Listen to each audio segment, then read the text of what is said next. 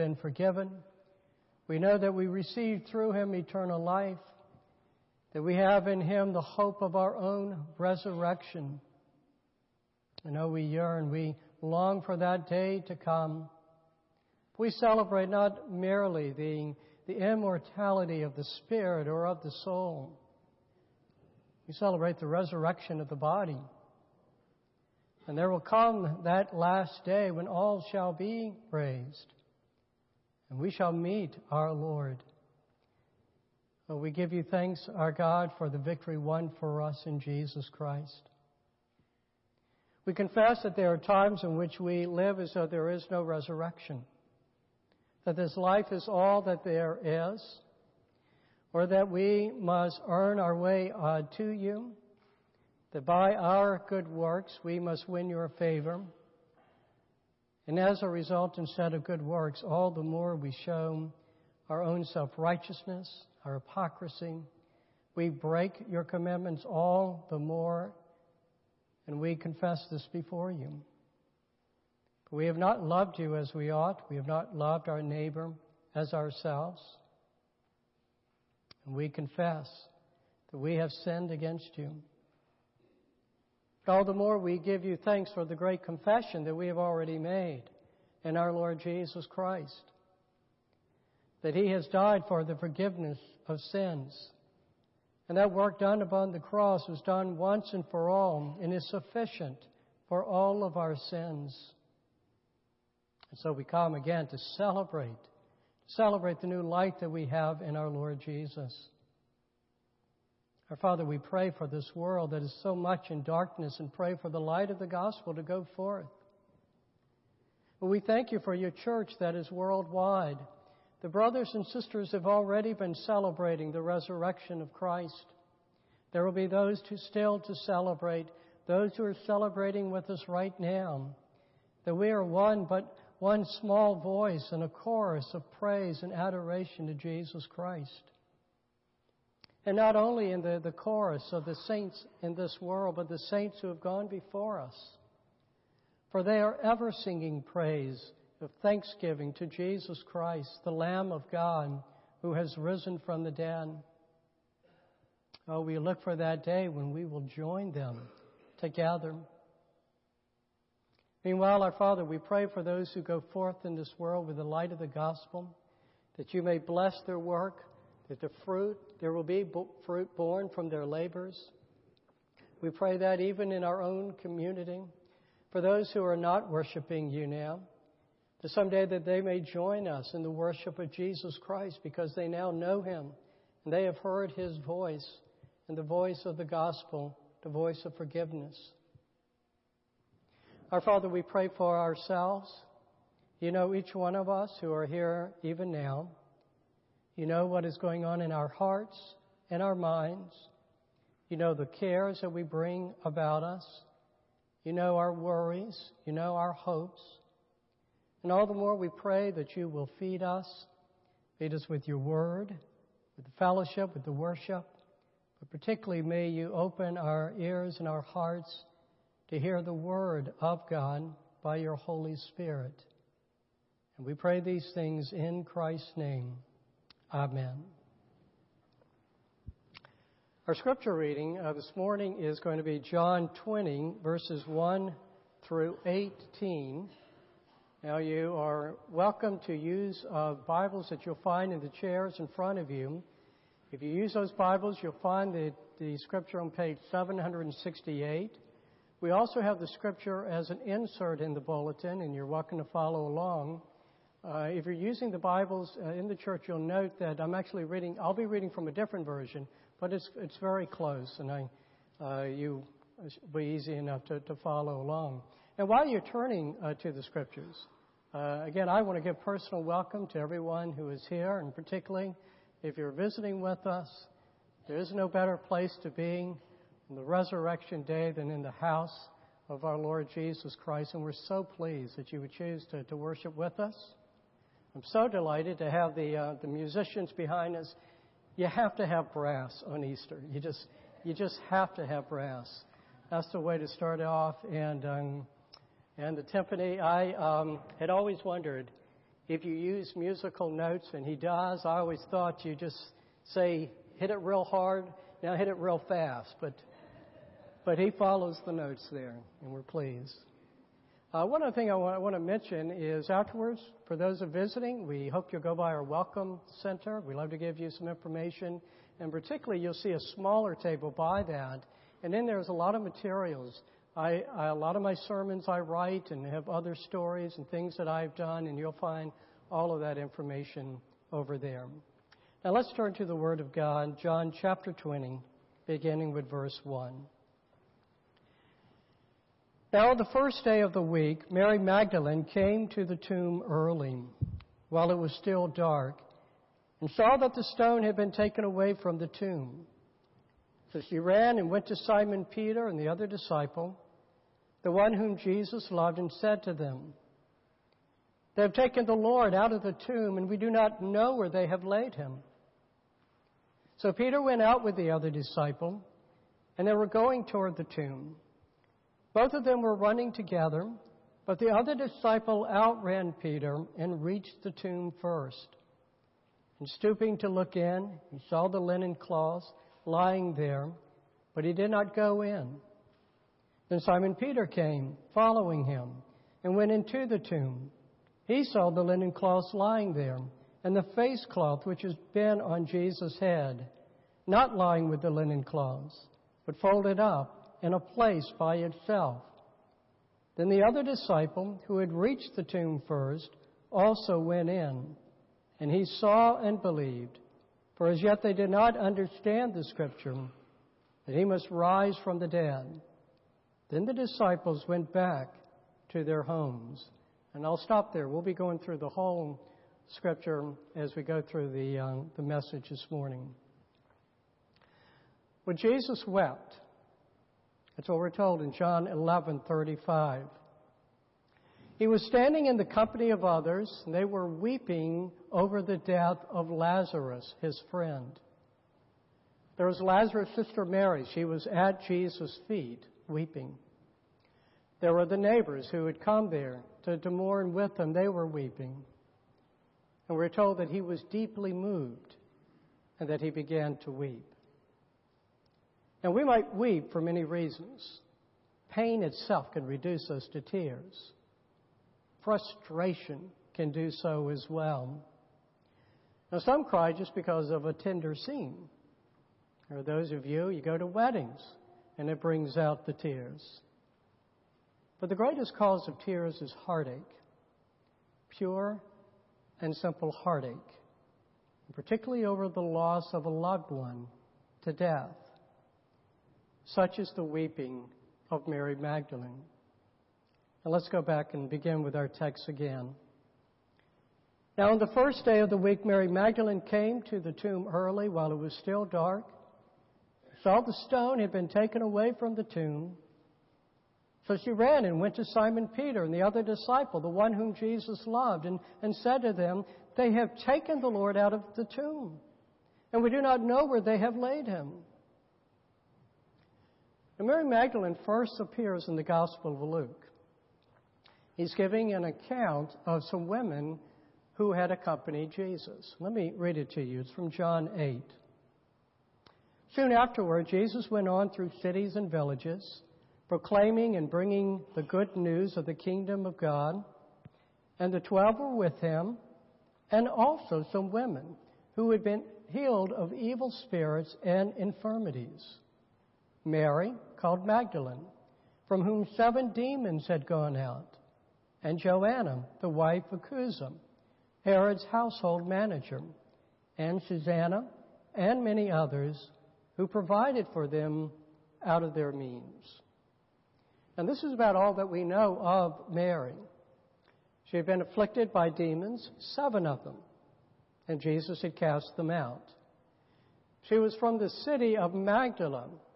That's a city in the territory of Galilee. It's just on the western coast of the Sea of Galilee. Now, at some point, she had been among the many who had been healed by Jesus. But for her, that healing had not been a single episode in which, she's thankful she was healed and then she went home and led her normal life. No, she began to follow Jesus from that time on, along with other women who had been healed by him. Now, with those women, she did not merely follow Jesus, but we're told that she and those women helped to provide for them out of their own means. So apparently, Mary was actually well-to-do in some way. Now, many, and there's been a long tradition of people thinking that Mary had been a prostitute. But there's no reference to that at all in Scripture. All that we know is just what was read from this passage. She had been severely afflicted by the indwelling of evil spirits. Jesus had healed her, and she became devoted to him. And now he was dead. She had watched him die. John tells us earlier that standing by the cross of Jesus were his mother and his mother's sister, Mary, the wife of Clopas, and Mary Magdalene. She had witnessed the beatings. She had followed him on that journey to Golgotha. She had seen the nailing of hands and feet. She had stood there for those long hours of the torturous hanging on the cross. She had watched him yield his last breath. She had seen him taken down from the cross, and then she followed Joseph and Nicodemus to the tomb. She watched them embalm him. And then she saw that stone rolled over the tomb. Her deliverer was gone. Her protector was killed. The one who had loved her was no more. And the hopes had been caught up in him that were dashed to the ground. But she had to see him again. She had to do something to honor him, and as did other women who loved him. And so with them, she brought spices to anoint his body, even though she had seen Joseph and Nicodemus already taking care of that. But she had to do something. I mean, she's not thinking straight. She's impractical. Those women were. How were they going to roll away the stone? Okay? And what did they think they were going to accomplish? But when your heart is grieving, okay, the mind is not always thinking clearly. So they go, and they find the tomb empty. And instead of going in, she's afraid, and she's despairing, and she runs. She runs back to the disciples. Peter and John, they come, they investigate, they kind of scratch their heads, and then they leave, and Mary remains. Her grief has only deepened. They cannot be content with killing her Lord. They have to desecrate his body as well. Or so it seemed to her. Where, oh where, have they taken him away? Let's pick back up in verse 11. But Mary stood weeping outside the tomb. And as she wept, she stooped to look into the tomb. And she saw two angels in white, sitting where the body of Jesus had lain, one at the head and one at the feet. They said to her, "Woman, why are you weeping?" She said to them, "They have taken away my Lord, and I do not know where they have laid him." Having said this, she turned around and saw Jesus standing, but she did not know that it was Jesus. Jesus said to her, "Woman, why are you weeping? Whom are you seeking?" Supposing him to be the gardener, she said to him, "Sir, if you have carried him away, tell me where you have laid him, and I will take him away." Poor, weeping Mary. Her mind is filled with confusion. Who are these strangers in the tomb? Where is my Lord's body? And now there's a stranger, and he's asking the same question. Where is my Lord? What have they done with him? How pitiful is her grief? Her response to Jesus It's senseless. I mean, Mary, why would the gardener have taken away the body? And how are you going to take the body back? Have your tears so drowned your eyes you cannot recognize your Lord, the one whom you so deeply love? Can you not recognize his voice? And then in verse 16, Jesus said to her, Mary. She turned and said to him in Aramaic, Rabboni, which means teacher. Jesus said to her, do not cling to me, for I have not yet ascended to the Father. But go to my brothers and say to them, I am ascending to my Father and your Father, to my God and your God. Mary. Rabboni, my dear teacher. What's in a name? Well, apparently love. Mary did not understand when she was called woman, but when she was called by her name, the confusion clears away, as does her grief. And she recognizes Rabboni. It means literally my dear teacher. Okay? Jesus isn't merely a teacher. He's Mary's dear teacher. James Montgomery Boyce, he comments on this passage and says that all along that it is love that brought Mary to that grave when faith and hope would have disappeared. And it is now love that brings recognition once again. Now, it ought to be said at this moment that Mary's love, it's not a confused, it's not a mixed love. Okay? This is not Mary of Jesus Christ Superstar, who as a former prostitute, she doesn't know how to love Jesus. You know, through the eyes of the world, there must always be this element of romantic love. Okay? But through the lens of Scripture, it is always a reverent love. It's a love of one who is devoted to her Lord who had healed her. Now, Mary had evidently fallen at Jesus' feet. She was trying to embrace him. Jesus cautions her not to cling to him. He then sends her back to the disciples to make that trip again to them. And so in verse 18, Mary Magdalene went and announced to the disciples, I have seen the Lord, and that he had said these things to her.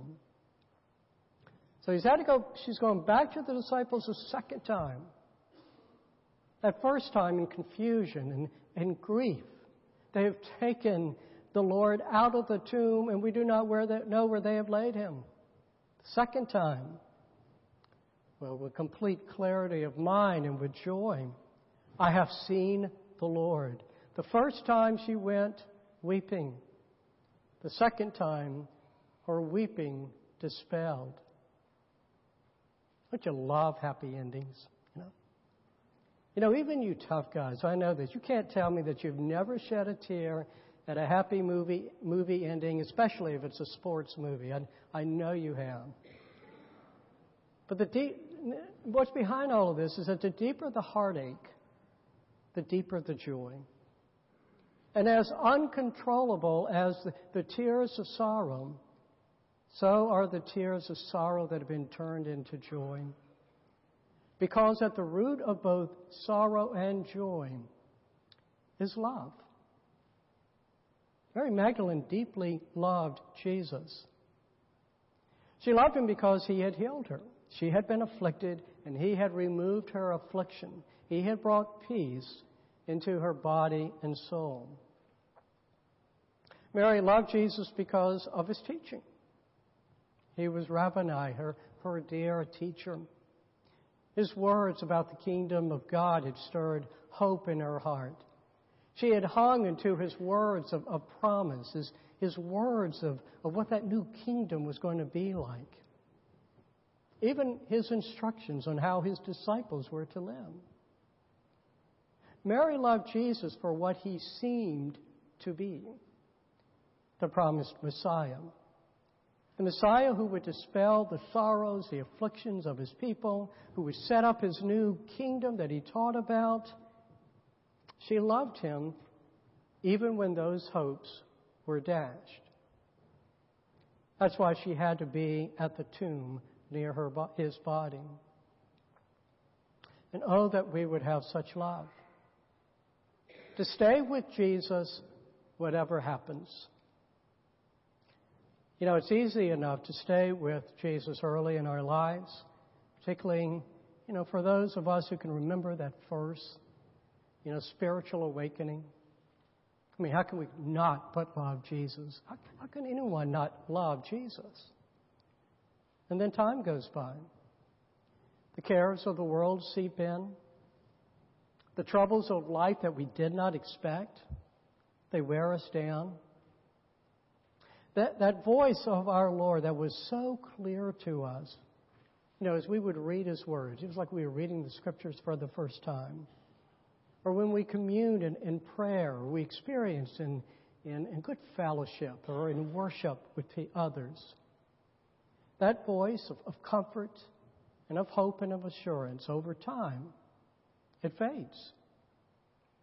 And then there are those outright attacks on our faith in Him.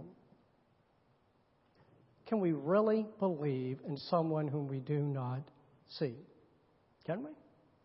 Can we really believe, given, there are many other religions, and other people feel like they know God as whatever He is to them?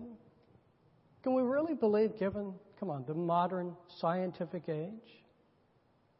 And so the hopes, if they're not dashed altogether, at times they can seem more and more like just wishful thinking. Well, when faith and hope are weakened, will we not still love Jesus? What else will keep faith and hope alive? What else will keep us near Him so that we will see Him in faith? Yes, Mary loved Jesus. And she loved Jesus because Jesus first loved her. She looked back to the love that had been shown to her through her healing and through the teaching. And then she thought it ended at the cross. But even so, her love continued. We love Jesus because Jesus first loved us. We too, we can read and look back at those miracles and at His teaching. We too can think of ways that He has demonstrated His love for us in our lives. But where we're different from Mary is this.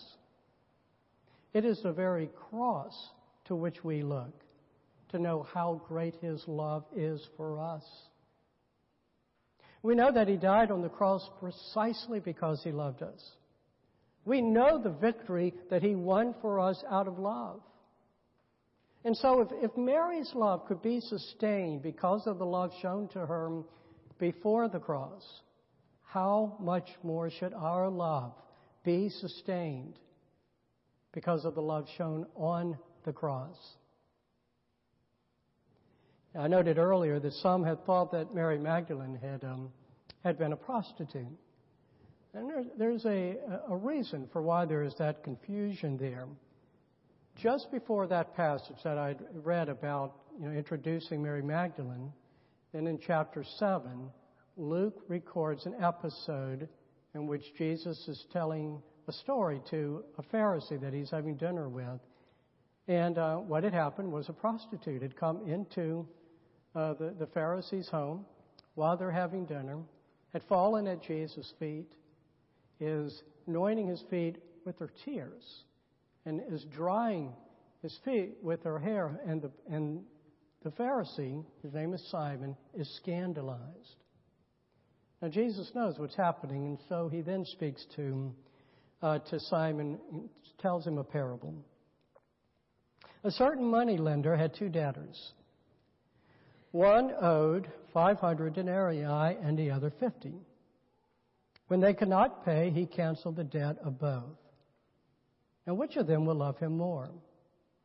Simon answered, the one, I suppose, for whom he canceled the larger debt. And he said to him, you have judged rightly. Then turning toward the woman, he said to Simon, do you see this woman? I entered your house. You gave me no water for my feet, but she has wet my feet with her tears and wiped them with her hair. You gave me no kiss, but from the time I came in, she has not ceased to kiss my feet. You did not anoint my head with oil, She has anointed my feet with ointment. Therefore I tell you, her sins, which are many, are forgiven. For she loved much. But he who is forgiven little loves little. And he said to her, your sins are forgiven. And so I ask you, do you know how many are your sins? Do you understand your sinful condition? And whether you have felt miserable, whether you're kind of a happy-go-lucky person, your debt to God condemns you without hope of ever paying it. But then Jesus paid it on the cross. Now, how much you understand the forgiveness that was won for you determines your love for your Savior. It's that simple. See, the gospel of man does not understand the gospel of God. According to the gospel of man, which is, what everyone else believes, look, we're all basically good, okay? We give way from time to time to sinful tendencies, but God sees we're basically good. He loves us as we are. If only we would accept such love, we're going to be okay, all of us, because we're already okay in our hearts and with God. Well, how can that kind of a gospel understand the cross? Died for what sin? That's why if you've ever, trying to talk with someone, you get into arguments maybe about creation, maybe that's what you like to talk about, or inerrancy, or can the miracles be true or not? They really have no impact on the one who feels no need or little need for forgiveness. But to the one who does understand their sinful condition, he or she will love much when they see what Jesus had to do to obtain that forgiveness. And they will weep. They will weep before such love. They will weep for their sins. They will weep for the cost that was paid for their sins. They will weep before the cross and before the empty tomb. They will weep even when they know that their Savior has risen from the dead, because then their sorrow has turned to joy. He's alive. He is victorious. He has won the victory, our victory. We're forgiven. We're made alive. And we can trust His promise that He is the resurrection and the life, and that whoever believes in Him, though he die, yet shall he live. And that everyone who lives and believes in Him shall never die. The debt is paid. The guilt is wiped out. That's what it means for Jesus to rise from the dead. That is the love by which He has and by which He still loves us. Now, perhaps you saw the movie in 2006, Amazing Grace, about William Wilberforce. There's a discussion there, a scene in which William Wilberforce is talking with his mentor, John Newton. Newton, who is an old man by this time, he makes this statement. He says, although my memory's fading, I remember two things very clearly.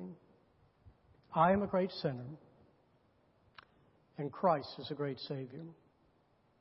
Now, if you saw that movie, and you know your Lord Jesus Christ, you remember that quote, because it speaks to every heart who knows the forgiveness of sin that Christ won on the cross. It is a truth that stirs up love yet again for our Savior. Because you see, for us, it's not only that we recognize the love on the cross 2,000 years ago, okay? We're not just kind of like historian lovers. We value the contribution of a historical figure, and that was great what he did way back then. No, we hear our Savior's voice now. They're not audibly, certainly not like Mary Magdalene, but yet the Holy Spirit, whom Jesus sent to be our helper, He opens our hearts to hear and to know the voice of our Savior. The Apostle Paul writes about this in Romans 8:16. He says the Spirit, that is the Holy Spirit Himself, bears witness with our spirit that we are children of God. That's how ultimately we know. And so in the same manner, the Savior, the Spirit conveys to our spirit that we belong to Jesus. And so when Jesus speaks as He does in John 10, we recognize what He is saying. He says, I am the good shepherd. The good shepherd lays down his life for the sheep. I am the good shepherd. I know my own, and my own know me, just as the Father knows me, and I know the Father. And I lay down my life for the sheep. And note this, and I have other sheep that are not of this fold. He's speaking of us. I must bring them also, and they will listen to my voice. So there will be one flock, one shepherd. And so here we are. In verse 3 of that same chapter, Jesus said that the gatekeeper calls his own sheep by name. Well, He has called our names, and we have heard, and we have recognized our Lord and Savior. Just as Mary recognized her Lord when He called her by name. And so now I would ask them, and you? Have you heard Jesus call your name? Will you listen for your name? Will you accept your condition without Him? That you are a great sinner with a debt that you cannot pay? Will you accept that you are afflicted by that sin condition? Will you accept what took place upon the cross? That Jesus was there to bear your sins. It seems a fearful acceptance, doesn't it? Even a humiliating acceptance. I can't be that bad. My condition cannot be so terrible. But if it is deep, lasting love that you wish to experience, not a temporal kind of romantic love that, however intense it may seem, it's going to lightly pass in time. If you wish, as Jesus said, to love much, then you must know much forgiveness. And know that you would. A spring brings with it a renewing of spirit, a stirring of hope, just that satisfaction of being alive. So may the resurrection of Jesus Christ, it bring for you eternal life. The stirring of glorious hope. The renewing of spirit and soul. May you know the feeling of being clean, of being made whole. May you know the feeling of being fully accepted without any fear of what may be lacking in you, of what may be found out about you. May you know what it is to hear the Good Shepherd speak your name. Your heart to be stirred by His voice. And the blessings, the joyous blessings of being received by Him. For He's no longer on the cross. He's no longer lying in the tomb. Christ is risen. And He calls your name. Our God, may we hear our name being spoken. Spoken by the risen Lord. I give you thanks for all those who have heard it and know His voice and know the joy of being forgiven much. And I pray that for any here who even now may not have heard that voice, but that they would now hear, that they would recognize the voice of their Lord Jesus Christ and know that they have been forgiven much. And so the weeping of sorrow will be dispelled. In our Lord's name, amen. And let us continue our worship through the hymn that you will find in the insert, Thine Being the Glory. And let me note something on there, because as you come to the end, you'll see one line has been cut off. What it is, it's the chorus. If you just go back to the first verse, that repeats what that closing line is. Okay? So let's stand and sing together. You'll remain standing as you are as a choir. We'll close with a Hallelujah chorus. And now may the God of peace, who brought again from the dead our Lord Jesus, the great shepherd of the sheep, by the blood of the eternal covenant, equip you with everything good, that you may do His will, working in us that which is pleasing in His sight through Jesus Christ, to whom be glory forever and ever. Amen.